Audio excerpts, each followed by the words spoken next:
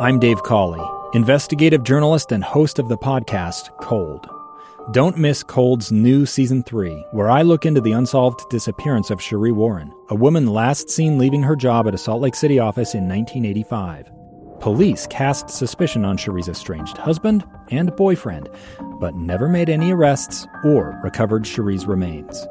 Find Cold Season 3, The Search for Sheree, anywhere you get your podcasts. This is a pre-recorded program presented by KSL News Radio and Intermountain Healthcare. Healthy Mind Matters, brought to you by Intermountain Healthcare. We discuss the important community issues of stronger mental health, emotional wellness, and the growing problem of addiction. Here's our host, Maria Chaleos, on KSL News Radio 102.7 FM and 1160 AM. Thank you for joining us for Healthy Mind Matters. Today we are talking about traumatic stress, events that can cause harm to our emotional or physical well-being. With me is Dr. Audrey Jericho. She's an OBGYN for Intermountain Wasatch Gynecology. Dr. Jericho, thank you so much for being with us today. I'm so happy to be here. Now, I'm thinking OBGYN. Why would an OBGYN be concerned about traumatic stress? So maybe you can give us some background and explain why you're so interested and concerned about this issue. The issue has really developed for me over the last 5 years. When I was in training in medical school and residency, we really didn't get a lot of information on these topics. And so it was really after being in practice for 10 years that I started recognizing some patterns with my patients. And, 90% of the time I felt like I was really well trained to take care of the obstetric and gynecologic problems that I was trained to do. But then in probably 5% of my patients, I recognized that there were folks that I just couldn't seem to figure out what was going on with them. I was spending 90% of my time on this small percentage of patients, people with chronic pain, chronic headaches, fibromyalgia, chronic fatigue, issues like that. And I would just pour myself into it as far as doing a really thorough history and physical exam, sometimes x-rays, sometimes surgery. And I'd get to the end of the road and realize I really hadn't helped the patient at all. And we were just as confused, the patient and myself, because I wasn't helping fix their physical symptoms.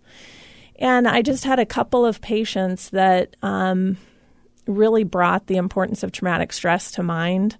I had one patient who was about 21 years old and had gone through these extensive workups. No one could figure out what was going on with her, chronic pain issues, and she had had lots of organs removed from her body, her appendix, her gallbladder, various surgeries trying to get to the bottom of her pain. And I happened to have an hour because I added her on over lunch, and I really just sort of went through, okay, what she's been seen by the general surgeon, she's been seen by her family medicine doc. This is kind of end of the road for her, and no one has helped her. And so I just said, you know what, I'm going to do the most thorough history I can possibly do. And it was at that point where I asked her, 1 in 4 women have been affected by childhood sexual abuse at some point in their life. Was this ever a problem for you? And it turns out that was a problem. From the age of 5 to 15, she was sexually abused by a male family member, which 90% of the time when people experience that, it is a family member or trusted family friend. And she had never disclosed that to anyone. And that doesn't mean that she wasn't feeling actual pain. She was feeling physical pain and having physical problems, but this was just a piece of her problem that hadn't been recognized. And so it was a great opportunity for me to connect her with therapists, trauma-informed therapists who understand that issue and help work with her on that. So it was a real eye-opener for me. How did that change? Have you had any follow-up with that patient, and can you see what a difference that made to really bring that into the forefront? It's not a quick fix, just to recognize that these things are tied. Things like child abuse, neglect, sexual assault, domestic violence are tied to our health. But it's just one piece of the puzzle that can help improve patients' health care, mental and physical. So maybe we should step back and talk about what is traumatic stress, because it's not just child sex abuse. Exactly. Traumatic stress is an event or events that really have an impact on our emotional and physical well-being. And they're significant events. So these things are major, things like child neglect, abuse, sexual assault, domestic violence, could also be a serious life-threatening medical condition, experiencing war, experiencing terrorism, and those type of things. So how would you like people to think about this? Someone who's listening right now who has maybe had chronic issues and has not been able to get to the bottom of them. They should consider some of these factors.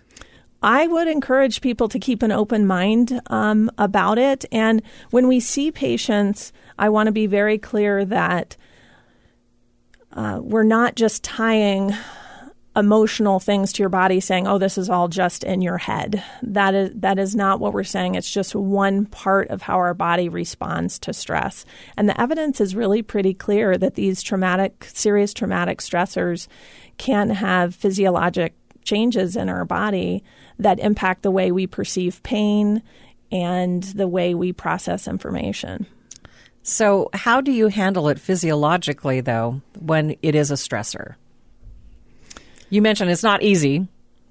That's right. But what is the process? I think the first part is just recognizing that if you have experienced these type of things, and in a lot of studies, if you look at the ACEs study or Adverse Childhood Experience study that Kaiser did in 1998, many people have experienced these stressors. More than 60% of their patients that they interviewed, over 17,000, had at least one traumatic stress that they had experienced.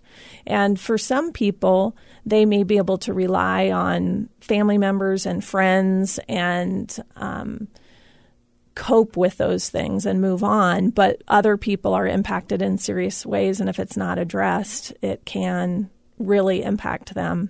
And so accessing support through trauma-informed counseling can be really helpful step for people. But the most important thing is not really what happened necessarily, but what it means to you in your life. And so when I screen patients for things like history of childhood sexual abuse or domestic violence, I always ask the patients, what are you interested in? It's not appropriate to force someone to talk about things they're not ready to talk about or interested in talking about. But I'll just say, if you think you're interested in investigating this a little bit further, we do have trauma-informed counselors that may be able to help you.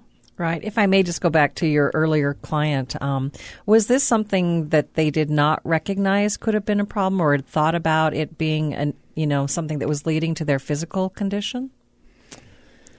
I mean, is it often that someone is just not aware that that is causing them physical pain? I think in a lot of cases, patients aren't aware that it's connected to their body, especially with things like that are manifest in anxiety, because anxiety is such a physical illness. People can have palpitations and chest pain and shortness of breath and headaches and belly pain. And patients don't always, that is such a physical condition, they don't always connect it with the traumatic things that have happened in their past. And we do what we need to do to move on with our lives, too. So people experience very difficult things, and sometimes those memories and experiences are buried just so we can function on a day-to-day basis. Right. And when it's been something that was in the past, 10 or 15 years, you kind of think that you've put it to rest. That's right. Right. And sometimes it can come up again in various ways, and often in physical ways. Mm-hmm. What would you like people to think about? I would like people to know how, unfortunately, these are common problems.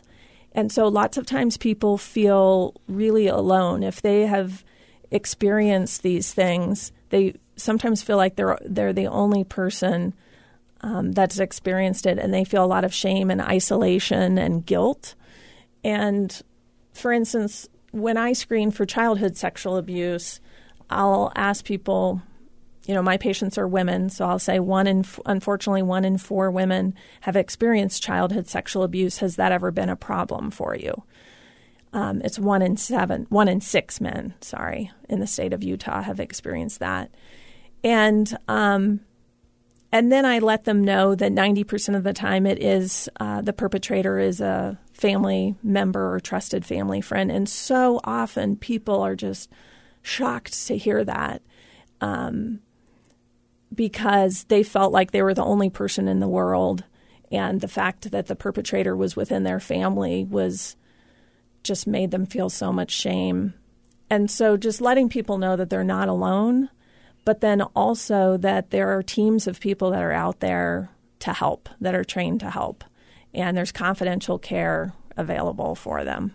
When we come back, I want to talk about how people can recognize whether they may be suffering from traumatic stress. And I'm speaking today with Dr. Audrey Jericho. She's an OBGYN with Intermountain Wasatch Gynecology, and we'll be right back on Healthy Mind Matters.